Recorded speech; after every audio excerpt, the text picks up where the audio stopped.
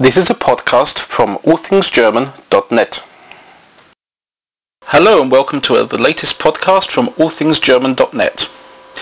First story, a share of the profit. Chancellor Merkel has suggested that employees should have a share of the profits of their employers.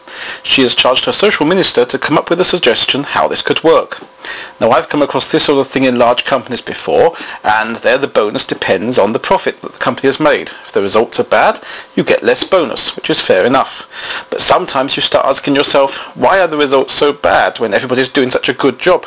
And particularly the situation where the profit wasn't that was expected, so the bonus was still low because the profit wasn't big enough. In Hessen, the shops are going to stay open for longer. Hessen changed its laws this week so that from the 1st of December onwards, shops can stay open round the clock from Monday to Saturday. And Sundays and bank holidays are generally only going to be allowed for 6 hours, and only then after the main church service. Well, living in Hessen, I'm waiting to see if any of the shops here in Oberursel extend their hours. The town shops at the moment at 1 o'clock. So even though they could stay open a lot longer, they don't. So I don't think this law is going to make much difference, other than maybe 1 or 2 large supermarkets. The nearest larger shopping centre, Main-Taunus-Zentrum, is going to trial new longer opening hours in December.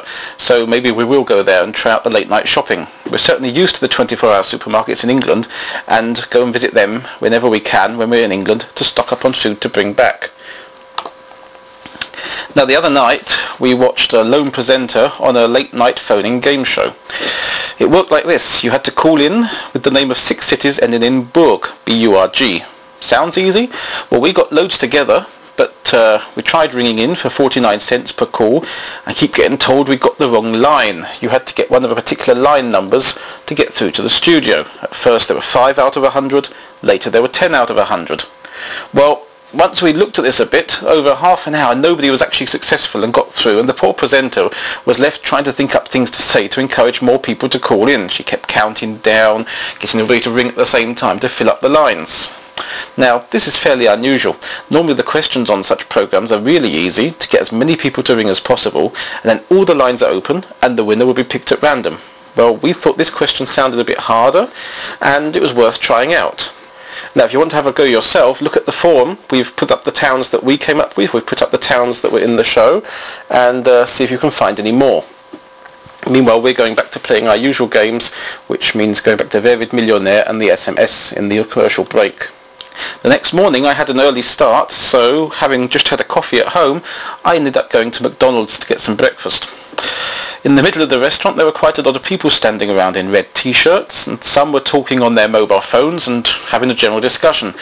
Strangely, almost all the tills were open for this time of the morning and were staffed by 2 or more people. So it was strange that the queues weren't actually going down any faster than normal. I thought there's some training going on here and was almost right. I joined the queue at till number 8 and ordered bacon and eggs with an orange juice. Well, the question, maxi or normal, large size or normal size breakfast, took me off guard. I didn't know there was a large size breakfast menu, I replied. Well, there isn't unless you consider the large coffee, and what it turned out was that management and administration were serving and being assisted by the regular staff. Now, I thought that if you're going to be in the admin section, you'd know what products were available. Obviously not. Anyway, I ordered my breakfast and my orange juice, and even though the orange juice was larger than expected, I sat down and ended up waiting about a quarter of an hour for my breakfast, and had various things brought to me like croissant, and burgers came down the chute and all sorts of things, just not my breakfast. Eventually I got it, and a free cup of coffee. So over I went afterwards to the coffee counter to get my free cappuccino. Well, I was greeted by someone else from management with the phrase, "It's my first cappuccino today." So I watched while someone explained the mixture to her, which was 1/3 espresso, 1/3 hot milk and 1/3 frothed milk. They then proceeded to make a 4-leaf clover pattern in the froth using the end of a spoon and washing the spoon off after each leaf. But I have to admit, it did taste good. Well, I could have stayed there all day watching this. This was fascinating to watch how all these people who normally wouldn't serve behind the counter were suddenly being shown how to do everything and having to learn very, very quickly before the midday rush. And if I'd had my laptop with me, I'd have certainly stayed and watched a bit longer. But as it was, I had to leave and go home and do some work.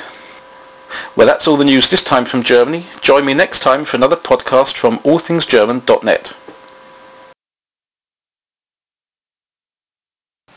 This podcast was produced for allthingsgerman.net. Responsible for the content, Graham Tappenden, Neuhausstraße 3, 61440, Oberursel, Germany.